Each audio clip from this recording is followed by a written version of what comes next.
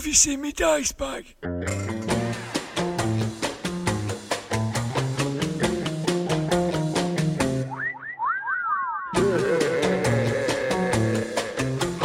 Grognard Files. Hello, my name is Dirt the Dice, host of the Grognard Files podcast, where we talk bobbins about tabletop RPGs from back in the day and today. This is an extra grog pod which doesn't follow the usual format.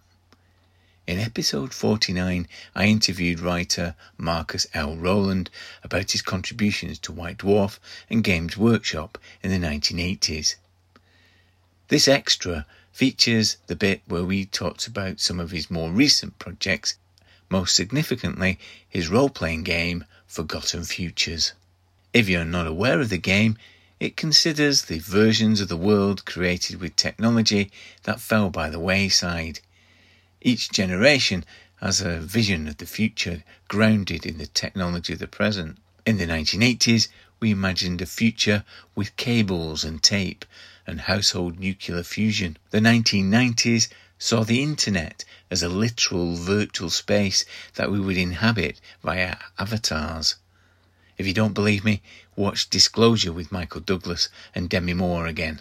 Forgotten Futures is the future imagined in the late Victorian and Edwardian periods, where there's no magic or superpowers, just ordinary people making sense of the weird and wonderful world of technology that they inhabit. Marcus tells the story of how the game has been distributed over the years and some of the adventures that can be found if you go to ForgottenFutures.com.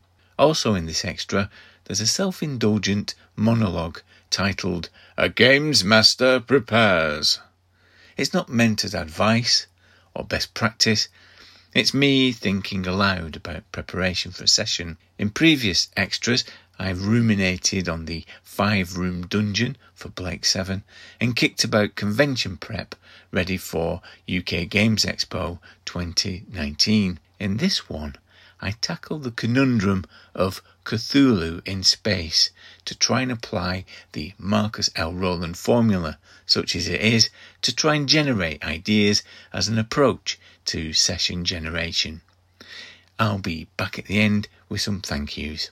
Until then, Ramblers, let's get rambling. Marcus L. Rowland. So one of your real passions is science fiction, isn't it? And Forgotten Futures is set in that world for early science fiction. Forgotten Futures more or less happened by accident. I wrote Canal Priests of Mars for GDW, and they cut rather a lot of it out, which annoyed me a bit. So I thought, I really ought to start thinking about doing something like this of my own, where I make the decisions. But I didn't do anything for a while. Then around the same sort of time, Chaosium had asked me to write something for them. They wanted something about haunted houses, and I worked at it. I could not make it work, so I did something which was apparently unheard of. I returned the advance they'd given me, which apparently it was the first time anyone had voluntarily returned an advance. So I said, at the time, I said, "Hey, I've got this sort of idea. Would you be interested in something based on Victorian science fiction and so forth?" And they said, "Not really," which fair enough. It's not their cool thing. Right, sod it. I'll write my own. I'd done some stuff as shareware. Shareware is almost forgotten now. Shareware was the idea that you'd give software away, and if people liked it, they would send you some money, and then they'd get first dibs on a more complete version, the next release of the thing, and so forth. So I thought, let's try doing a role-playing game like that. And the role-playing game was Forgotten Futures. The first one was based on Kipling wrote some quite good science fiction, late 19th, early 20th century. And the one I was particularly looking at was something called With the Night Mail, and the sequel As Easy as ABC, which is basically an airship utopia. So I wrote a fairly basic rules for that. Basically, the two books, the game system, one adventure, which was about stopping someone more or less accidentally blowing up Coventry. Not quite sure why Coventry. That's the reason for it. There was basically the equivalent of a big lighthouse at Coventry. And they were trying to fake a terrorist organisation for various reasons. You'd have to read the adventure. It's complicated. So I did that. I think the next one was Carnacki the Ghost Finder. It was basically techno horror. The idea was that there was this guy called Carnacki. He was using the latest scientific methods to investigate the occult. These included trying to record things on a phonograph, electric pentacles, stuff like that. Yeah, the next one I did was something called The Log of the Astronef, which was about basically there was a 1900s book called A Honeymoon in Space, which was originally published as several stories in Pearson's magazine around 1900. The hero and his new bride and their faithful retainer go off in the spaceship he's invented and explore the solar system. It was a nice, simple idea. And I thought, okay, you've got this technology around. What else is going to happen with it? I wrote the adventure. The thing that there was a big chunk of stuff for designing spaceships. There were 5 adventures there. Forgotten Futures 1 was written to go on a 720k floppy disk. By Forgotten Futures 2, I was using 1.44 megabyte disks, luxury. And it was still all just text files and very small graphics, but I could get a lot more on.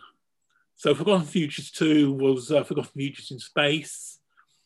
Forgotten Futures 3 was the Professor Challenger one. Professor Challenger, Arthur Conan Doyle's Lost World. It had gone out of copyright at that point, although it later went back into copyright for a few years, which was really annoying.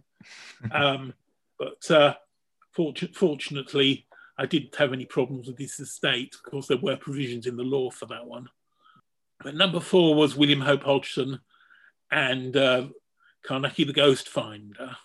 Had to write some rules for dealing with ghosts and so forth, and some rules about some fairly rudimentary rules about magic. Number 5 was about disasters involving London. I had a lot of Victorian stories, early Edwardian stories about horrible things of one sort or another happening to London.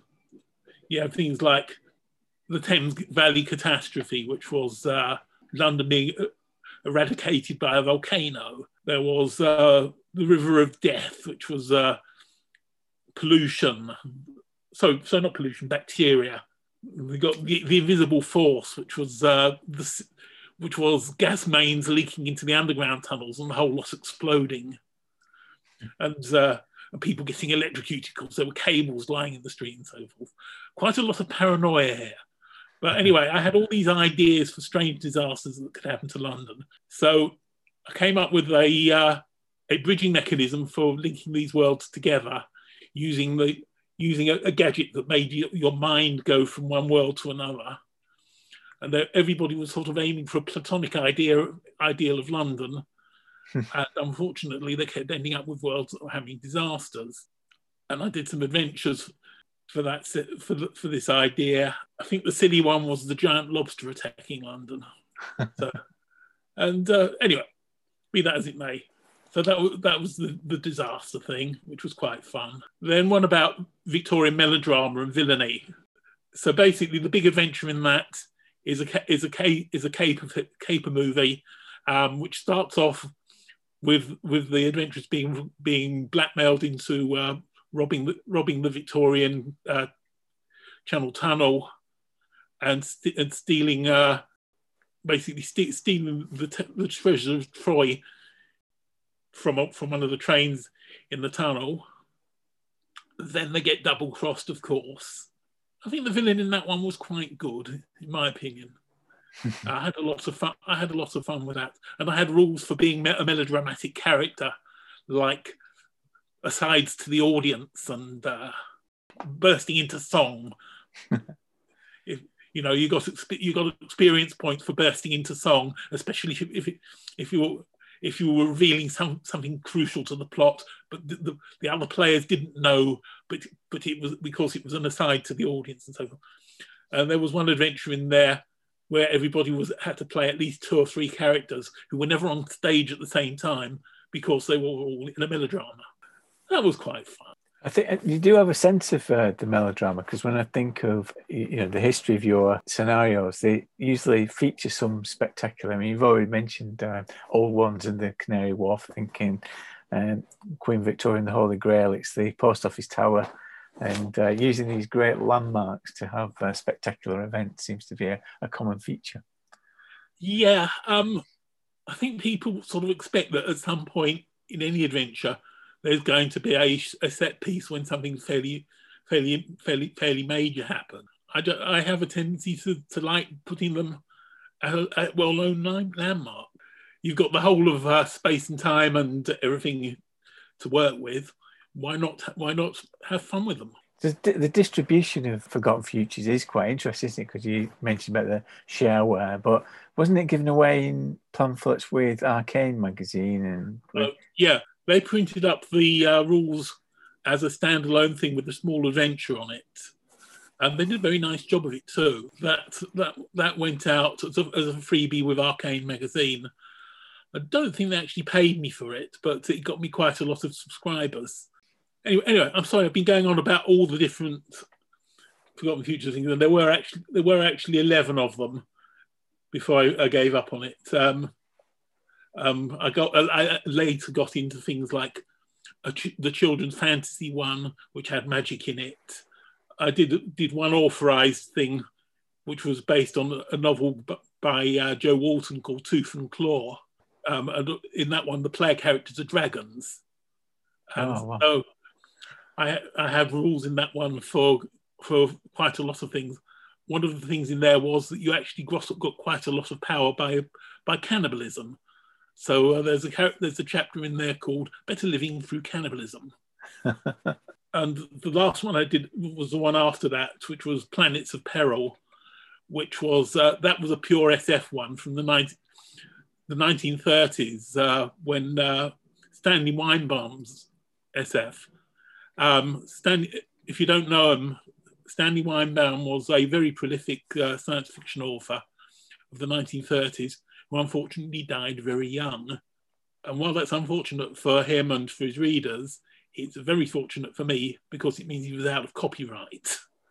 As I said, I've done one license thing. Everything else I've done for Forgotten Futures was based on material that was out of copyright, which meant I could include it free of charge. Weinbaum, as I say, did a ton of stuff that had spaceship plans, that had a load of stories, that had 5 adventures and so forth. And it basically visited most of the worlds of the solar system. It sort of hung together, I think, reasonably well. So I was probably pleased with that. And then I was going to do one based on a 1900 SF novel called The Struggle for Empire. Basically, the British Empire in space, so to speak, except it was the Anglo-Saxon Empire. It didn't quite come together very well.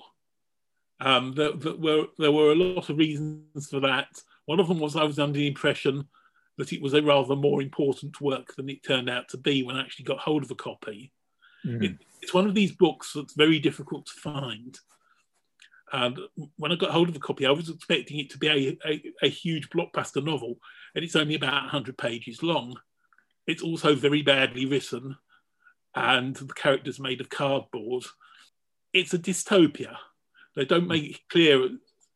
They don't make it clear because the main characters are the main characters are sort of rich and living in high society. But when you read it carefully, it's all based on exploiting the peasants and colonialism and so forth.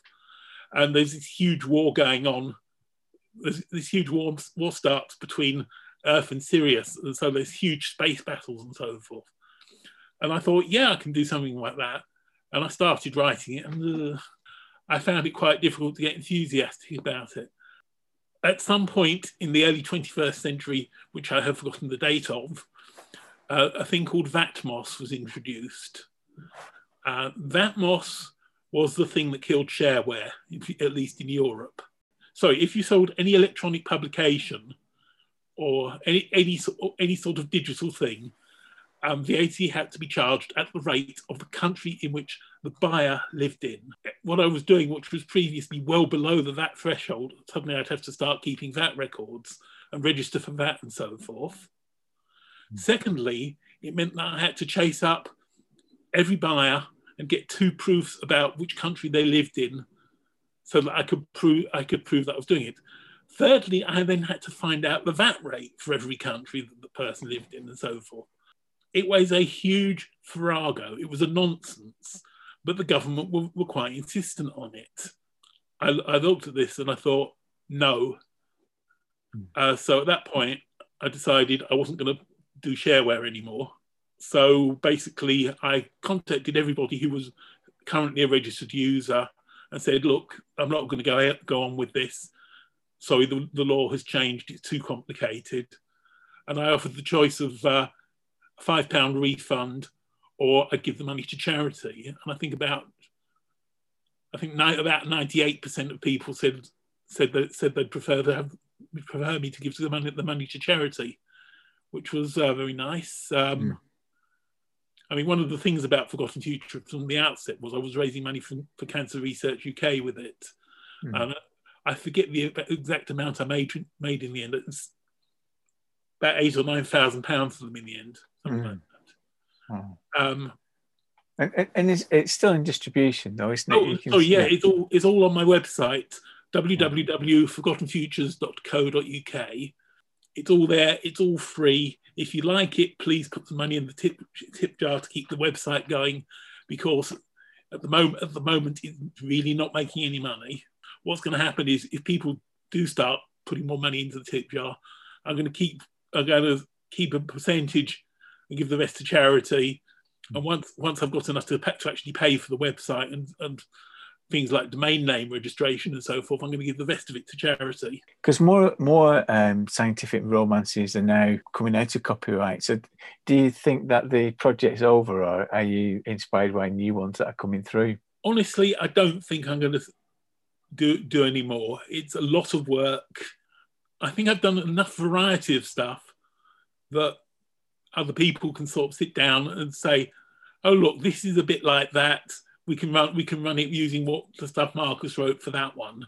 I feel like I've sort of said all I really want to say on that, to be honest. It's just, there's a point where you could, yes, I could have gone on churning them out indefinitely, but I got tired. Let's just leave it at that. It's a lot easier now to get hold of the science fiction romances because of ebooks and that kind of distribution. So definitely, yeah. Anyone can write and publish a role-playing game now. There are some people who wonder why they're doing it, but yeah, I mean, drive-through RPG and the like have made it so easy to become a published author now. Mm-hmm. But it's trivially easy. The only advice I can give anyone: find someone to do your proofreading. It's not always as good as it might be, my own included, I'm afraid. The days of it taking a year to get something into print are gone now. Basically, you write it, you make it look pretty, you convert it to a PDF. If you're keen, you can come up with design a cover so that if people want to have the thing printed, they can do so, and farm it out to drive-through, and they will handle your sales, sort out the printing of bound books for the people who want them, and so forth. At the same time, it's meant that there are fewer huge publishers and fewer opportunities to get in as a writer rather than as a person doing everything as a one-man band, which is possibly not so good. I honestly don't know how people get into the hobby now, because there don't seem to be games magazines in the same sense anymore.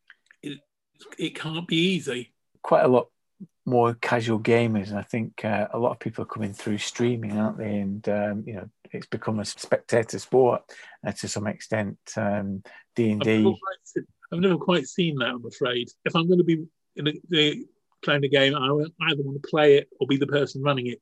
Oh yeah! Oh look, he's rolling the dice again. Wow! Sorry, it's just not for me. If you like listening to someone telling a story, I can sort of see it. But all the dithering that goes on when people are role-playing, I can't see it being entertaining somehow. Sorry.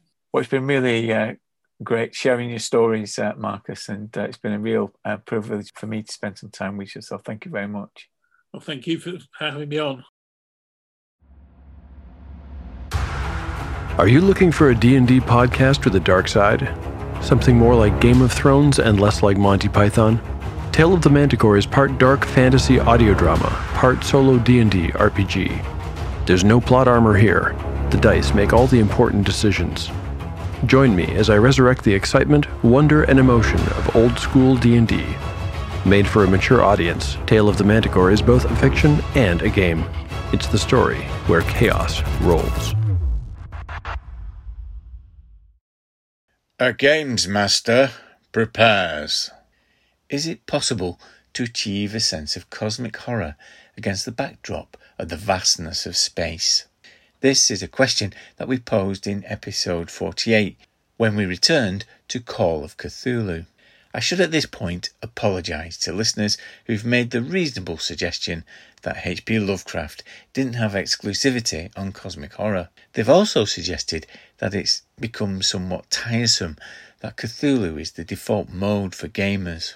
All the world looks like a nail when all you have is a hammer, and everything looks like a slime trail if all you have is a shoggoth. And there's a great weekly podcast from Ken and Robin that is perfectly able to slip a cigarette paper thin eldritch explanation for the sum of human history and beyond. You should go to that stuff before wasting your time here, and let's face it, I've no idea how an air fryer works. I'm not very sure what a kombucha actually is.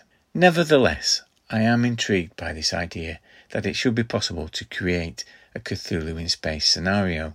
So who better to turn to for cracking this conundrum than the man who put Dungeons and Dragons in space 40 years ago, Marcus Rowland.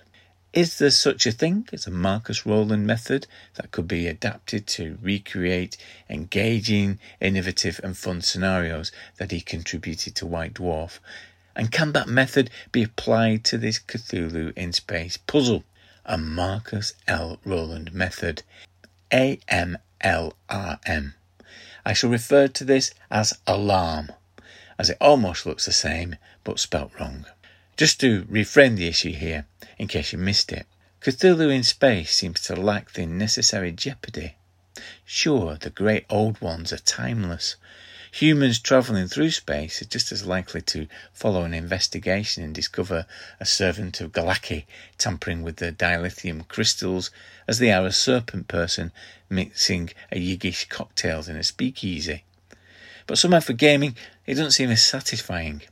It's all too tempting to default to the cinematic conventions used in Event Horizon or the Alien franchise, which have a stylistic debt to Lovecraft, even if it's a superficial one. Lost, alone, and vulnerable are the prerequisites for achieving the effects of Call of Cthulhu, as sanity, resources, luck, and competencies deplete as the scenario progresses. Sure, it's possible to recreate these effects in a far future setting, but the impact of a Shantak seems dwarfed when space and time are conquered by humanity. As a starting point, I took the alarm approach of looking around to find out what interested me to write about. Well, this year there's been a revival of the nostalgia for space travel, thanks to billionaires propelling themselves briefly out of the Earth's atmosphere. Pete Waterman and Rod Stewart wanted to be train engine drivers, so spent their millions on model railways. Jeff Bezos and Richard Branson wanted to be astronauts, so spent their billions being shot from a rocket.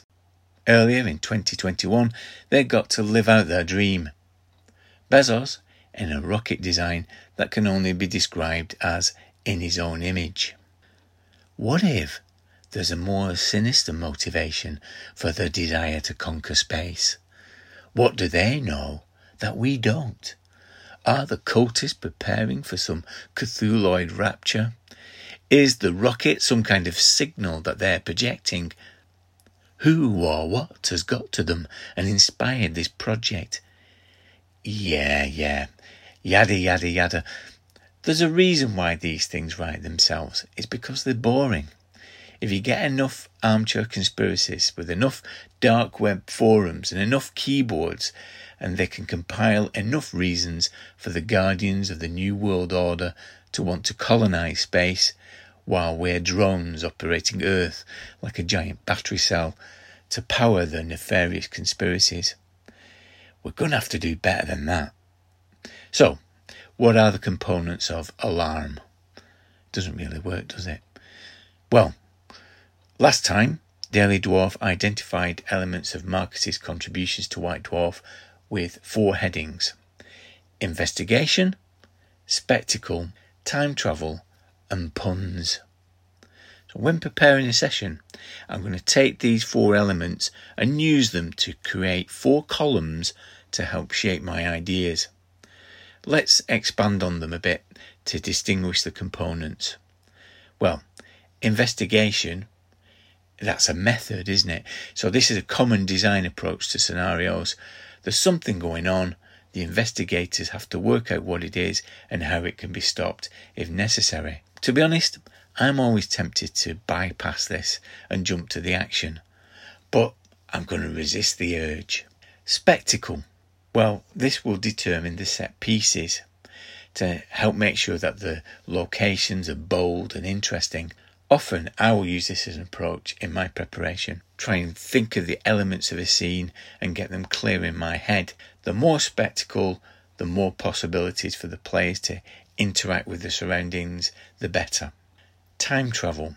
Now this is a theme for the scenario, not something I would normally tamper with.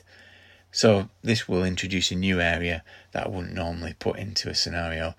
I understand that fake Cthulhu transports player characters into points of history to investigate Cthulhu incursions. Maybe there's something in that approach that I can adopt here. Finally, puns. Now, puns, I think, represent a tonal aspect. Marcus's work is characterised by its infusion of humour. You can see this in early Warhammer 2, clever wordplay and callbacks to the real-world events and personalities. I prefer humour to emerge from play rather than baking it in, but I'm sure there'll be something that I can play with to encourage a more light-hearted tone. Mike Kuehl has reminded me that Marcus is also an accomplished fan fiction writer. Buffy the Vampire Slayer, Supergirl, and the Marvel Universe have all appeared in his fan work. Or he answers questions like, John and Sarah are dead following a zombie apocalypse. What does the Terminator do next? Perhaps under this heading I should list some NPCs or fictional or real characters who will make an appearance in the scenarios. So, Cthulhu in space, investigation as a method.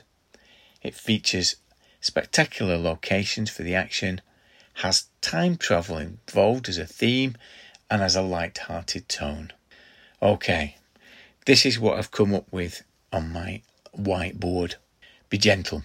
Phalanx for the memories. So the investigators need to investigate the disappearance of Dick Brutus, a Silicon Valley entrepreneur who has not concealed his desire to colonise the moon. He's revealed his ambitious scheme to send a flurry of 3D printer drones to land on the lunar surface to build a moon base remotely. Investigators have an association with Brutus and his research, so they need to conduct an investigation to find out where he's gone. They've not gone public yet, as they don't want to panic the market, but they have reason to believe that he's not been killed, he's just disappeared. A strong start could be the investigators arranging a meeting with Brutus and he's not there, and they've got a chance to explore his ranch before the authorities begin to intervene and impose themselves onto the situation. Maybe strange men in black are already on the scene, or at least close at hand if things get boring as they're rifling through his sock drawer. It turns out that his plans have been scuppered due to the intervention of the COP26, who have imposed restrictions on recreational space travel due to the impact on the environment. He has a secret project codenamed Phalanx, so called because it involves the arrangement of strange cylinders. And there's a cabal of secret investors, including references to a hitman. Could it be an assassin? Or is it a record producer from Newton Llewellows? Either way, in order to avoid the restrictions, they have constructed a time machine to take them back to the Apollo missions in the 1970s. The project seems fairly benign, following the instructions from his deceased father. A sort of time travel tourism. The investigators follow them back to 1970, where there's a preparation for the launch of Apollo 13. They use this one as they have a ready-made cover story that it didn't make it. Dick Brutus has taken his moon-based technology with him to plant on the lunar surface, ready to activate 50 years later. He needs their help to get the rocket and continue the program that they've been working on. They need to find a way of preventing the official astronauts from getting on board so they can take their place. But they can't kill them. They have to devise some manner of making them indisposed, using their IDs to get on board the rocket. Once they get to the moon, the drones are set to work. The sticky stuff is actually the tissue of Uber Sathla from Call of Cthulhu, and its spawn steadily grows, ready for a conflict. And why is he doing this? Well, his dad is on the ground control at Houston, preparing the Apollo missions. He's a sorcerer who's been operating a cult because yada yada yada. So, investigation. Find Dick Brutus, discover his plans and follow him. Spectacular locations. The fabulous Brutus Ranch. The epic time-bending weird science machine. The Kennedy Space Center. A rocket. And the moon. And a big fight on the moon. Time travel, a tourist trip to the Apollo missions. Puns? Well, I can see a load of fun emerging from the Phalanx, and I want to build in some light NPCs too. The Pete Waterman inspired record producer, for example, and there's also fun to be had creating NPCs based on the Apollo 13 crew, only basing them as they appear in the fictionalised account in the Ron Howard film with Tom Hanks as Jim Lovell. It would be cool to have Ed Harris playing the Brutus' dad on the ground too. Sure, it needs more work. They always do. Feel free to chip in as the idea percolates in my mind for the next few weeks. Time may be twisted completely out of shape by the end of it, but don't be alarmed. I'm just making scenarios the Marcus L. Rowland way. There once was a popular magazine, big on the role-playing gaming scene. White Dwarf was its name, but despite its name, those games had met their foe. Oh no, then the Answermen come, taking production to Nottingham. Role-playing games are not welcome, they must take the leave and go. Ian Livingston was editor back in the day, till fighting fantasy lured him away. Now live figures are here to stay, Brian made it so. And oh, then the Answermen come, taking production to Nottingham. Role-playing games are not welcome, they must make the leave and go. Oh, then the Answermen come, taking production to Nottingham. Role-playing games are not welcome, they must take the leave and go. They must take the leave and go. They must take the leave and go. They must take the leave and go. Brian was my moon right. Thanks to Marcus for speaking to us about his career in role-playing. You'll find Forgotten Futures online at forgottenfutures.com. Download and drop him a donation there. Did you like the Grognard Files sea shanty? Written on a tweet by armchair adventurer at Daily Dwarf and brought to life by the wonderful Lichway Ed Foster. Fantastic stuff. This podcast extra is an aperitif ahead of a bumper episode 50, which will be coming soon. It's all about fighting fantasy, and we are joined by none other than Ian Livingstone in the room of role-playing rambling. And the first, last in everything is from Mr. Jim Moon from Hypnogoria.